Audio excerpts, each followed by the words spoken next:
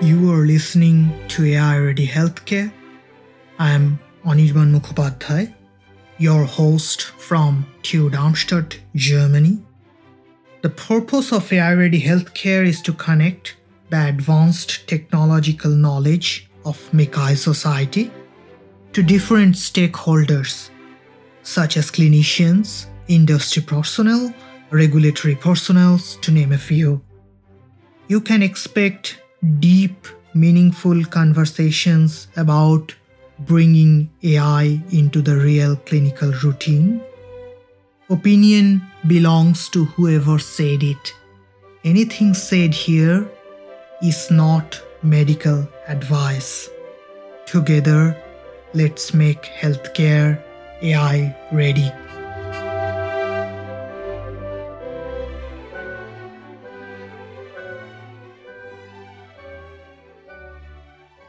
This episode of AI Ready Healthcare, Professor Daniel Rueckert aptly summarized his 3-decade-long journey of MICI research and also his new research about federated learning for neuroimaging. All right, so welcome to the 6th season of AI Ready Healthcare.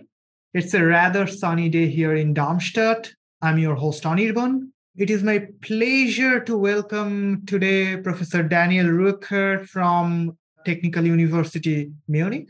Daniel is the Humboldt Professor of Artificial Intelligence in Healthcare and Medicine at TU Munich. He is highly influential researcher from the MICI community. I don't often quote citation counts, etc. But in this case, I can't resist because I just checked today in Google Scholar. He has about 75,000 citations. That's some number, I guess, to brag about. So in terms of the research focus, Daniel focuses on the development of innovative algorithms for image acquisition, analysis, interpretation, as well as for extracting clinically useful information from biomedical images, especially for computer-assisted diagnosis and prognosis. Yeah, and I'm really looking forward to an engaging session with Daniel. But first of all, welcome to the podcast, Daniel. Thank you very much, and thank you for having me on your podcast. I've listened to many episodes, and they're all very exciting. Yeah, we are very excited to have you here. And I guess one of the traditional ways we start the podcast is always about the becoming. How was your journey and how did you become who you currently are? So I can tell you a bit about that, and I'll try to keep it a bit short, but I ended up where I am probably more by accident than design. So I had a very good fortune when I studied in Berlin in my diploma to have some experience with medical imaging, and I found this very exciting. And I decided after my diploma to actually go to London initially for a year to get some experience there with working with medical imaging, and ended up spending 25 years in London in the UK before returning 2 years ago to Germany, to Munich. And really, what really transformed, I think, my experiences with medical imaging and with AI in medicine is after my PhD in London, I spent 2 years working in a radiology department at Guy's Hospital with somebody who was probably in the MICI community very well known, Dave Hawkes, who was sort of one of the pioneers of bringing image registration into the hospital. And I really learned a lot about how different the application of our technology can be in a hospital setting. And I found this very intriguing, very exciting. I think that excitement has never sort of stopped. And when I came 2 years ago to Munich, I had the pleasure or the opportunity of working not only in a computer science department, but also in the university hospital here. So I'm very happy to have made that move, and very happy to now work very intensely with colleagues from radiology and pathology to try to bring some of the technology we work on into the clinic. Yeah, that's really wonderful. I guess you sort of, 25, 30 years of journey you summarized in less than 3 minutes. That's amazing. Well, actually, if you say it like this, first of all, you obviously suddenly feel very old. And the good thing is it probably also, it felt not that long.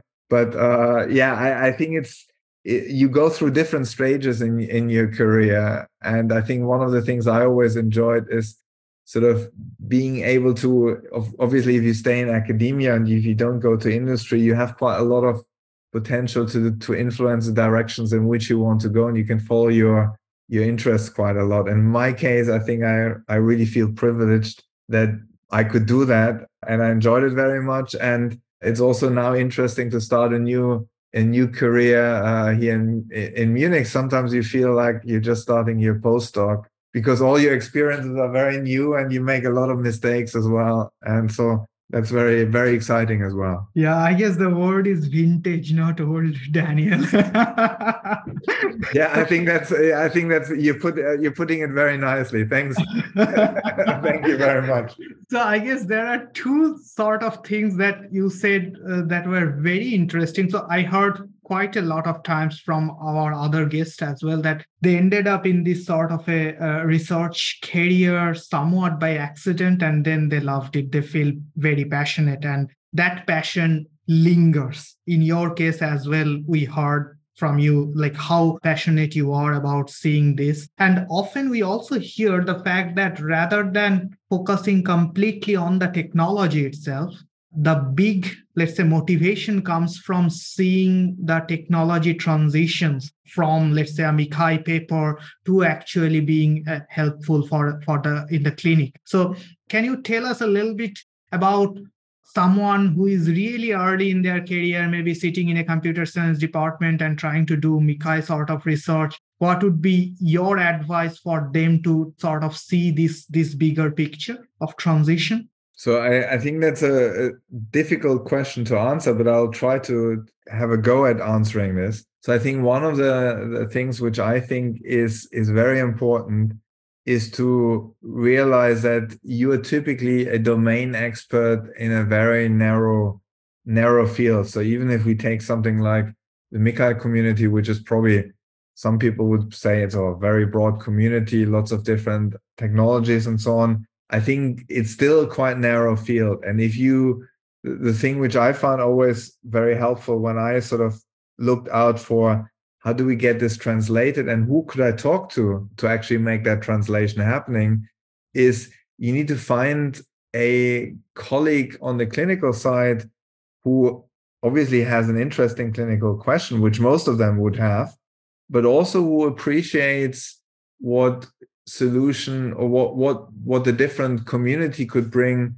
to a solution. And when I say different community, is sort of they need to think of you as not only somebody who will solve one of their problem for them, but also you need to innovate in your own community. So I think it's always challenging to find collaborators who completely understand that perhaps some problems for you are not interesting to work on, but some others are very challenging. And likewise, you need to understand that on the clinical side, perhaps your clinical collaborators couldn't care less about DICE index than they care about sort of really affecting patient outcome. So what I always found very helpful is to look for those collaborators who you think they can understand this, because not everybody can. And sometimes we also don't understand. It's also our fault. It's not always your collaborator's fault.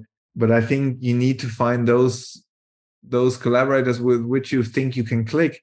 They understand what makes you tick and you understand what makes them tick. And I think that's sort of not that easy actually, and will not always work. And I think my advice also would be to sometimes be quite courageous and walk away from something where you see actually, we probably will never be on the same wavelength. It's a shame, but sometimes you can't change everything and change everybody, correct? Totally. So I guess this is something that you are saying is basically search and find those collaborators with whom you click and they understand you, you understand them, and basically continue working with them for a long time. Yeah, I think it's always useful to understand what makes them tick. And I think then they will also understand what makes you tick and what makes, as you said earlier, we're often quite passionate about what we do. And I think your collaborators will be similarly passionate about, for example, helping patients and really having an impact. So I think it's worthwhile to try to understand that from both sides. So I guess I sort of have a follow-up question here. It's because simply in, let's say, most of us who has done the technical journey or our listeners who has gone through the clinical journey, we never learned in our training how to communicate in a cross-disciplinary manner. That's something that basically you learn by doing, and you said you are making mistakes even now. So I'm sure in your long career, you have made enough mistakes and enough successes as well. So can you just maybe give us some advice of what works and what doesn't work? Yeah, I think, again, there's also a very good question. I think one of the things which I realized is sometimes, or I've made the mistake sometimes, that not to be enough sort of forthcoming and explaining our clinical collaborators what actually makes a challenging problem for us. So sometimes I think a lot of our clinical collaborators, they see us as computer scientists, which we of course are, but computer science is of course a very broad church, and therefore, and they don't always understand perhaps what really is an interesting problem for us and what's not. And sometimes that's our fault because we don't really communicate what, for example, is what drives us forward. Likewise, I think I've also sometimes made the mistake to have too many sort of prescribed notions of what I think the clinician really wants from me, and they're not really listening to what they actually say in the discussion. And then, of course, one of the things which I always think is very important is to really think about whether most of what we do is sort of data driven. So a fundamental limit to what we can make work and what we cannot make work is, do we have the right data? Because I think in many cases, I've also had collaborations which we really felt super excited about doing something. Our clinical collaborators felt equally excited. And then we realized, you know what, we cannot really get the data which we need to answer that question. So again, this is something where I think that's very much important to discuss upfront. I think the other thing if I may add one more point, is sort of that I think sometimes, of course, the clinical translation can also happen not through an academic collaboration, but perhaps via a startup or via getting involved also with industry. Because of course, if we look at industry, they're in the business of taking innovations into clinic. And sometimes they are better equipped at doing this. I also felt that sometimes I really wanted to do something, a translation, but I also realized probably somebody else would say, well, why does he not write any more papers? This is sometimes not something you can easily publish or get easily recognition for. And that's perhaps in my stage not so difficult anymore. But if you're, for example, more early career academics, sometimes this can be very difficult to convey to your head of department, or when you sit at the next promotions round, you spend a lot of time trying to make something, translate something, but actually it doesn't necessarily lead to 10 papers. It probably only really leads to one study, which you're very proud of, but not everybody values that equally much. I see. So if I try to summarize what you said, sort of the first thing is defining who we exactly are, what services we can versus can't provide. The second is about careful listening rather than trying to speak what is in our mind. The third would be to see the balance between the right question and the right data, if we have that.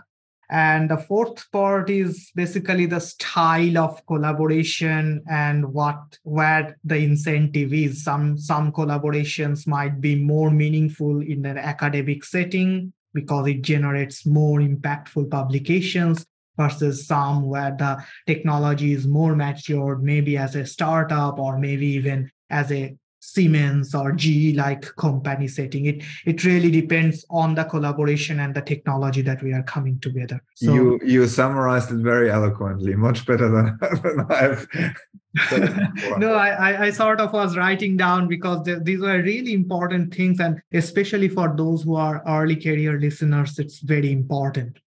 We are talking about our early career listeners, but those who are more of our senior listeners, they might recognize that early on you mentioned image registration. And if like when I started going to MICAI, my first MICAI was 2012, and I sort of looked at you and your research more like registration and using registration in an atlas-based setting for segmentation. I guess nobody understands now what I'm talking about. But I have exactly, sometimes I have exactly the same feeling. I'm talking to some of the more junior PhD students or master students, and they just think, what is he talking about?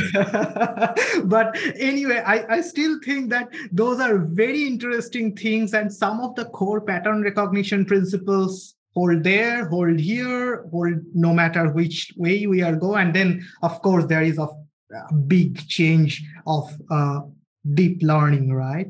So from your perspective, can you give us a sort of insights of what are the main differences between pre and post deep learning era of MICAI research? I think that's a very good question. And sometimes, I guess we were both at MICAI a couple of weeks ago, and sort of you always, after you've listened to many posters and talks, you always sort of think in your head and try to sort of summarize what has really changed and where is the field going. So I would first of all say is, in my experience, when I worked in the pre-machine learning, pre-deep learning era on sort of image registration and segmentation and the methods you just mentioned, it sometimes felt that we're using more domain knowledge and more knowledge, for example, about the data, how the data is generated, how, for example, what is the impact of different acquisition parameters, and so more explicit than we're doing now with deep learning. I think it's much more easy to ignore some of these details. And I think, in some sense, that's not a bad thing, because I think that also sometimes shows that deep learning is sometimes a bit more powerful than perhaps some of the older approaches. Let me give you one example. I felt in the pre sort of deep learning era, when we wanted to do solve a segmentation problem, we would really customize a segmentation pipeline, for example, using atlases, which we would then register, and then with EM algorithm, sort of intensity refinement calculators, it would be really customized to one organ and one image modality, and would work pretty well there, but would not be easily transferable to something else. I think with the sort of deep learning era, one of the things with it which has changed is that I could, for example, now take some very good algorithms like NNUNet or other things, and the only thing which I really need is training data to make it work on a different organ or on a different data set. So actually, we probably need to innovate less sometimes on the methodology side, at least for some tasks such as segmentation. And actually, I would almost argue that we're getting to the point where I would say it's really a matter of having enough data, not whether the algorithm is good enough. The algorithm is probably good enough. You just need enough data. So I think we're much more able to use these deep learning approaches as a black box and also out of the box. Now, I think sometimes we lose something by not really understanding how the data was acquired. For example, if I sometimes see that people don't really care about voxel sizes and slice thickness, and you feel like actually you're losing quite a lot of knowledge about how big an object is and so on. But I think there is a benefit not having to know all of this. So I think there are downsides and upsides. I think sometimes you also see that, of course, some of these technologies reoccur. So, for example, in the beginning, when deep learning came in, everybody said we no longer need registration because it's no longer important. We can solve everything without registration. And then a couple of years later, people came up with a very good idea. Actually, let's solve registration with deep learning. And they did it very well and came up with very nice approaches. And I still think that, for example, being able to register images makes some things easier because you can reduce unwanted nuisance factors and so on. So I think it's worthwhile. Also, that's what I would recommend students, is to also look back at some of the pre-deep learning era of some of the approaches. But I also realize that the amount of literature is exploding so rapidly that it's almost becoming impossible to be aware of all these different approaches. Totally. I kind of get, like, first of all, this last point you made, that with so many papers, it's almost impossible to keep track of what's going on. And the best sort of summary you get is sort of by reading or skimming through abstracts. I mean, the number of, or even like going to some conferences such as MICCAI and trying to listen what people are saying, how their trains of thoughts are. I guess when you are answering to my question, the first thing you sort of mentioned is that in many ways, deep learning has lowered the barrier of entry, basically. So as long as you have access to high quality data and annotations, you can reach a certain level of performance, which was very difficult in a pre-deep learning era. And you had to had a lot of assumptions built to your particular domain, particular anatomy, and then you solve a certain thing and you don't generalize. Deep learning has definitely made sure you can sidestep some of it, but in a way, it's also bringing us to the question, that rules are meant to be broken, but you first have to know what the rules are and why those rules were actually created. Otherwise, it's a complete chaos. And if the current young listeners are going into the complete chaotic part, then that's also a problem, right? And we often see that there are certain critical situations where deep learning is doing completely crap results, and we are really wondering what went wrong, what stuff things. So when you are talking about really putting deep learning into healthcare, which is really a critical problem, what should be things that early career researchers would be very careful about? So I think the one thing, and I can also say this from my own experience, of course, is that I think if a result is too good to be true, then it's typically you have done something wrong.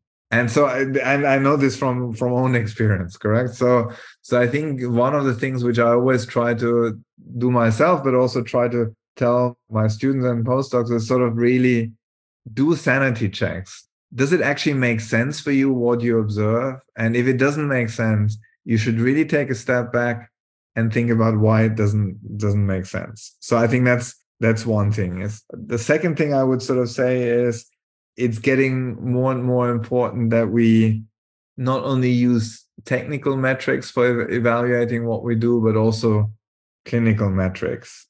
So what is really the clinical usefulness? So are we really chasing 1% dice? Does it actually make sense in the clinical application?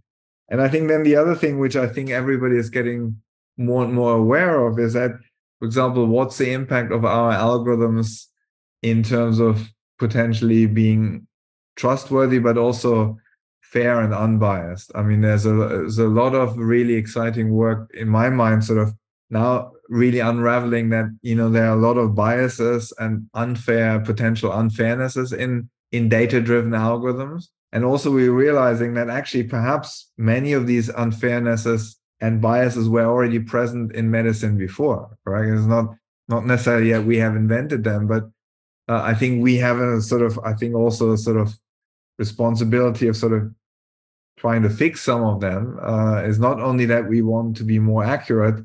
I think there's a lot of value in being accurate on every, for example, group of patients. So I think this is also something which I would try to get people to understand, that there are lots of different aspects in how you can evaluate the performance of a deep learning technique. And because deep learning is so much data driven, we probably need to be a bit more aware than for example, if I develop a registration based algorithm in the conventional way, I don't think it's inherently unfair, because it's probably, I haven't even made any assumptions about the data. But if I now train an algorithm only with data to make a registration, I no longer can guarantee that it's perhaps not treating one group of patients differently. So I think we need to be aware of this. And I think there's actually is a great opportunity for exciting research in this space.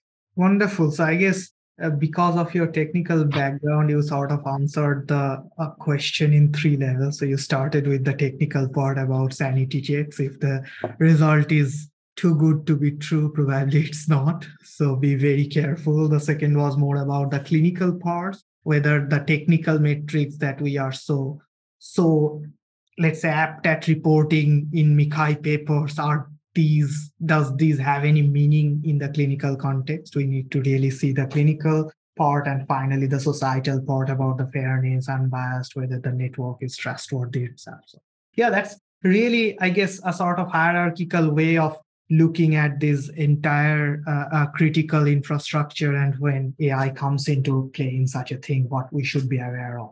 So now we are moving more towards the second part of the session. And there we will be focusing on this paper that you have recently written. I mean, you have written many exciting papers, but this one is new and exciting in that sense because it got published in Nature Machine Intelligence. And this is about federated disentangled representation learning for unsupervised brain anomaly detection. So it's a joint work with Cosmin, Benedict, you, and Shadi Albarkhoni. And I will put the link of the paper below in the description so that all of our listeners can go and check the paper out. But I guess, first of all, congratulations. That's a big success to have a Nature Machine Intelligence paper through. And I guess the second question would be, can you give us a sort of 3-point summary of why people are so excited and what they should expect when they're reading this paper? So, well, thank you first for the nice words about the paper. And really, I wanted to thank especially Cosmin and Shadi, who sort of really drove the paper forward. But I think one of the things why I really like the paper sort of is that I think it combines a couple of things which I think are very promising directions in current research.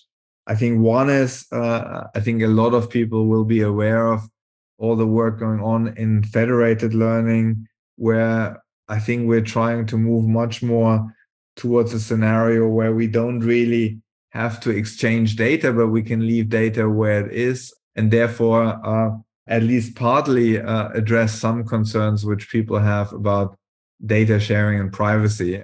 Now, I also know, because we have also in our group a lot of people working on privacy research, that federated learning alone doesn't guarantee necessarily privacy, but I think it's a step. It's one of the components which really is very useful in privacy research. So I think being able to do federated learning here, I think one of the things in this paper I think is quite nice is that we've sort of really shown that we can do this with unsupervised learning problems. I think a lot of those approaches have already been demonstrated in the supervised scenario.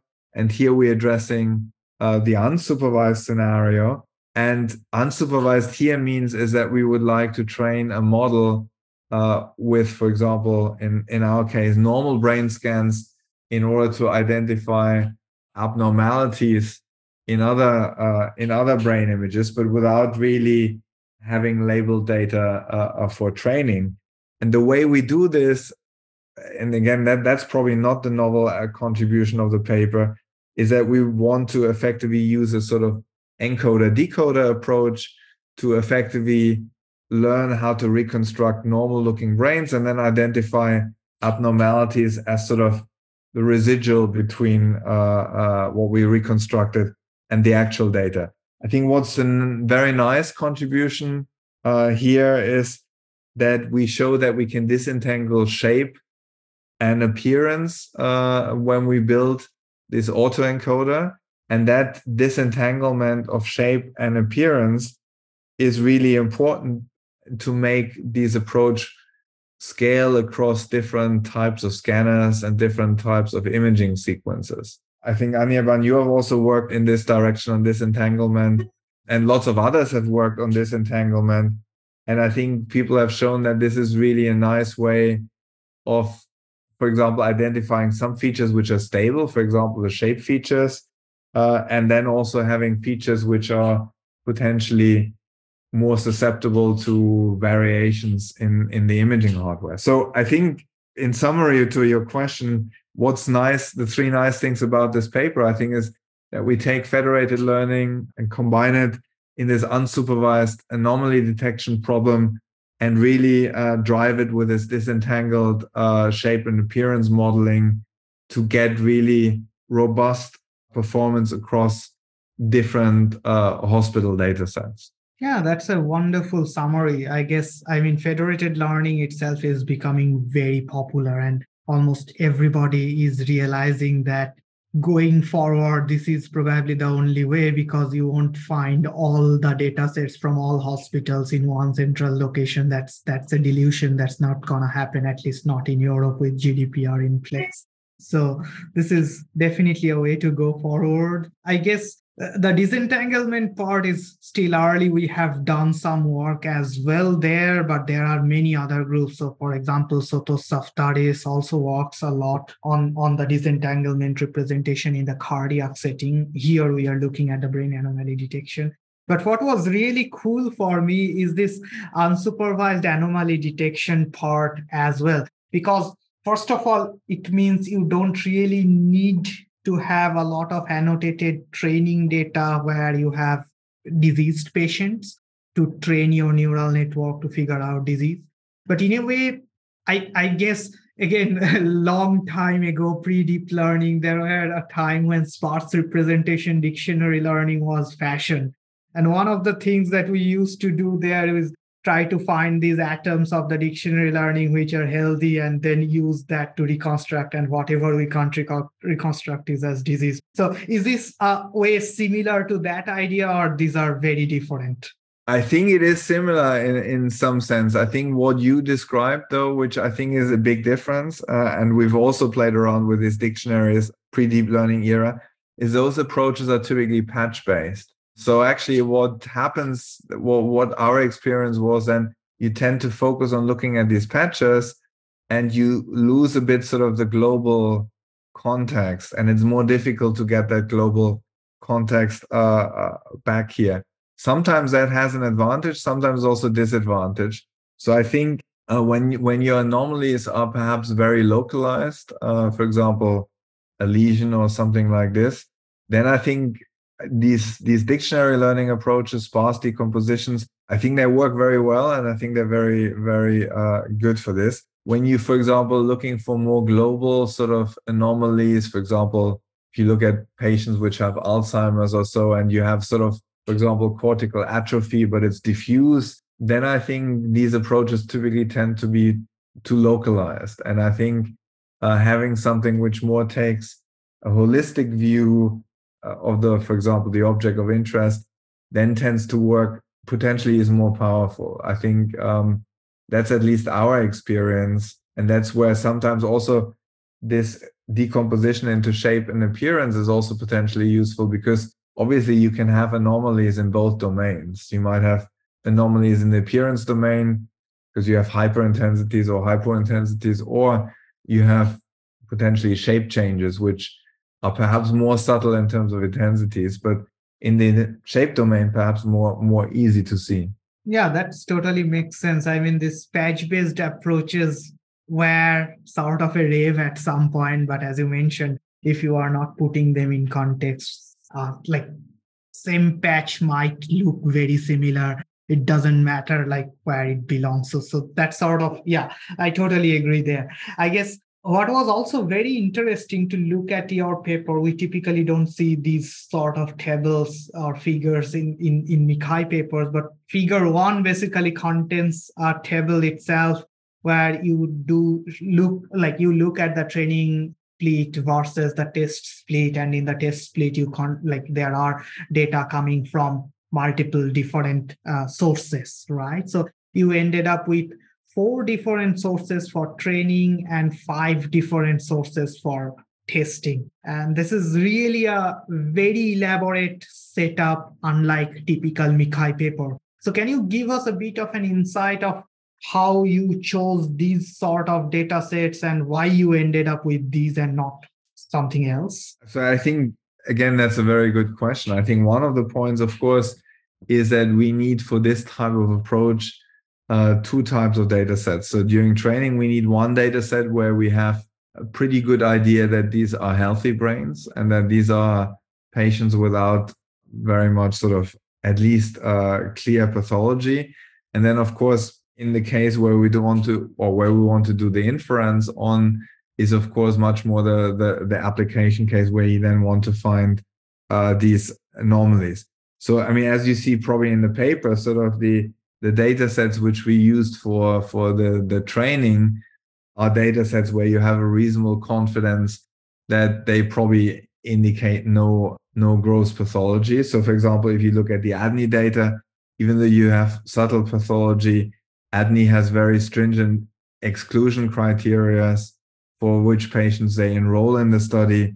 And for example, if you have lesions or so, you would automatically be excluded. So these were data. So what we used here is sort of data sets where we have a reasonable confidence that they are normal brains. And then, of course, in the test cases, there you want to, for example, also we wanted to, of course, be able to benchmark our algorithms against, for example, some of the challenge data in MICCAI. So we chose their data sets where we could do those benchmarking experiments. So that was sort of the rationale for thinking.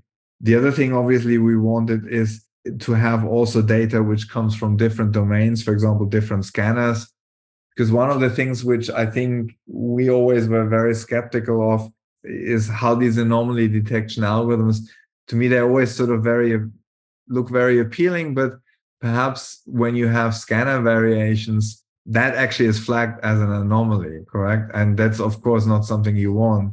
So there we looked at, can we get a good mix of data which comes from different scanners, from different field strength and so on. And sort of those were sort of the design sort of criteria when we put those data sets together. Yeah, that's really wonderful. And I guess like when our listeners read the paper, one thing that would really come up is that you have actually in your out of distribution sort of splits where you are actually validating your results. You have 3 data sets that has multiple sclerosis and 2 more where you have brain tumors. So it's a really very well thought out experimental design to validate such a setup.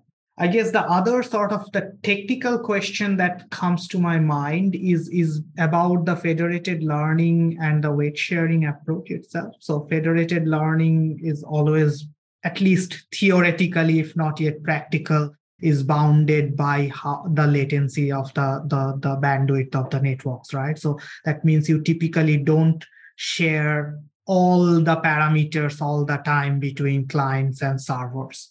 And in your particular setup, you are doing disentanglement into shape and appearance. When it comes to parameter sharing, are you somehow taking advantage of this disentanglement, or you are still sharing some parameters from shape and some from appearance when you are doing back and forth? So for the weight sharing, let me rephrase it. I think for the disentanglement is predominantly really from the representation point of view. So I think we don't really make full use of this disentanglement in the parameter updates. I think obviously you can also, as you said, the latency is an important aspect when you do this in practice.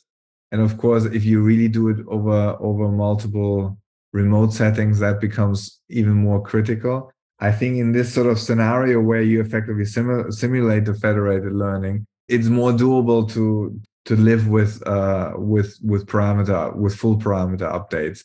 But I completely agree with you that it becomes more important when you roll this out to a very large number of sites.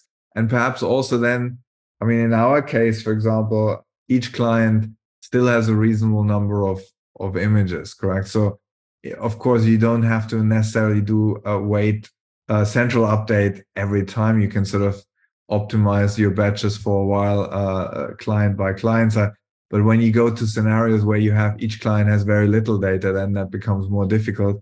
But really, we haven't really thought about what is the best way of perhaps using the disentangled representation to make that weight sharing update more efficient.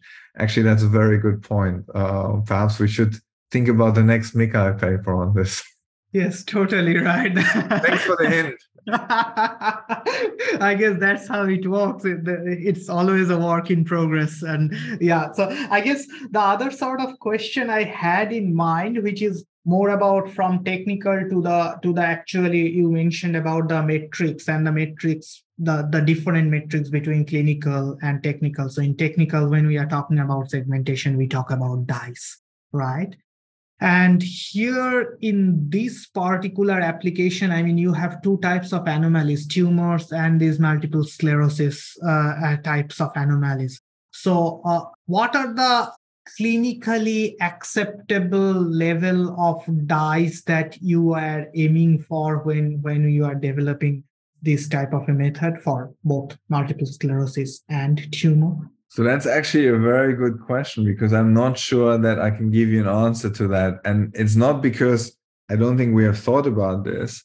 I think it's really a question about what the clinical application is. And I think in that regard, I would also say that this paper perhaps also has, there's some things which could be improved. And then that is, for example, would you really go for where is an anomaly detection scenario most useful in? I think in my case, in my mind, an anomaly detection scenario is most useful if you, for example, have a large number of routine clinical data sets you're acquiring. You want to perhaps triage some of them for quick review by a radiologist and others for a less quick review. Would you really use brain tumor detection for diagnostic purposes as an anomaly detection problem? I would probably argue no, and I hope that also in the paper we didn't say that this would be the primary use. But on the other hand, we used this data clearly because we have a baseline performance of what supervised methods can do, so we know what unsupervised or what we should aim for, at least with unsupervised learning. But I would actually argue that the cases which we show here in this paper as applications are not really the clinical use cases we should use that for. So, and I think also in the discussion there's a bit on this. But I think you're raising a very good point. Sort of what is clinically acceptable is, for example, I think more a question of how many anomalies are you willing to miss? What's your false negative rate, your false positive rate you're willing to accept in a detection scenario? So in my mind, it's less about the DICE, but more about what's the percentage of anomalies you have detected.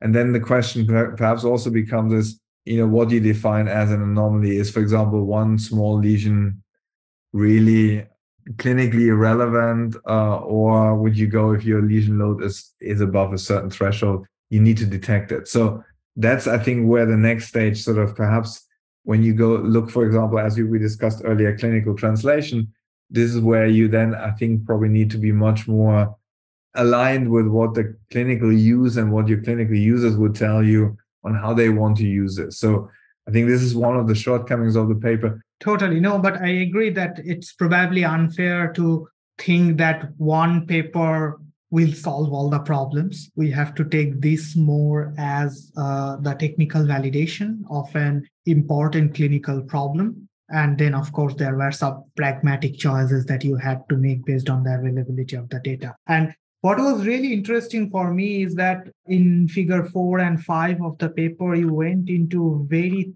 thorough, understanding of what influences the performance, gender, age, but also looking at the size of the tumor, for example, and how that's affecting. Often these are not discussed. But what was really interesting to look at, for example, in figure 5, is that you are getting steadily better as the tumor size increases to a certain point. But beyond that, the performance again drops. So that's something that was really fascinating to me. Do you have like an idea of, is it simply because those cases are so rare that we can't even have a statistically significant number to call that the performance has dropped, like really big or really small? Or is it for some other reasons the performance are dropping? So I think the honest answer is I'm not 100% sure. I have a feeling for that actually what you have sort of speculated in the first part of your question, that perhaps this is not entirely statistically significant because you have fewer and fewer of these cases, and that sometimes I think if you look, for example, in figure 4, you see that you effectively really at the end of the curve, when at the end of where you have your data points when it goes down. So I'm not convinced, or I could not make a convincing argument, to be honest, that this is some underlying issue or that the algorithm behaves for a rational fact. I think we need some more investigation on why that's the case. And I think there's also, obviously, I think we're all aware of sort of that the size of the anomaly will have a big impact on the detection performance. I also feel that, at some point, the anomaly potentially becomes that large that that perhaps it no longer is regarded as an anomaly. And the other thing is, of course, I think the data sets here where the tumor shape, the tumor appearance also potentially changes with size. So it might become more diffuse and therefore also more difficult to segment in the ground truth. So sometimes you might also argue that some of the performance drop is perhaps because actually the tumor margins are not so clearly defined. And therefore, perhaps we shouldn't also trust the manual segmentation that much. So I think, as you see, there are so many factors that I've just thrown up here, which effectively means I can't really give you an honest answer that I would know what's going on here. But you pointed out something which I think is definitely something which merits further investigation in a bit more detail. Yeah, I mean, first of all, you have given an honest answer in that regard. Dishonest answer would be, yeah, because of this and that. You didn't say that. So that way, first of all, thank you for being very honest and very open. It's not often very easy to do that when you are talking about your own papers. But at the same time, I feel it's fascinating to look at failure modes, and we learn so much when we are really looking at the corner cases and where things didn't do well. Yeah, and again, a very, very interesting paper, highly recommended to all our listeners. We are coming towards the end of the session.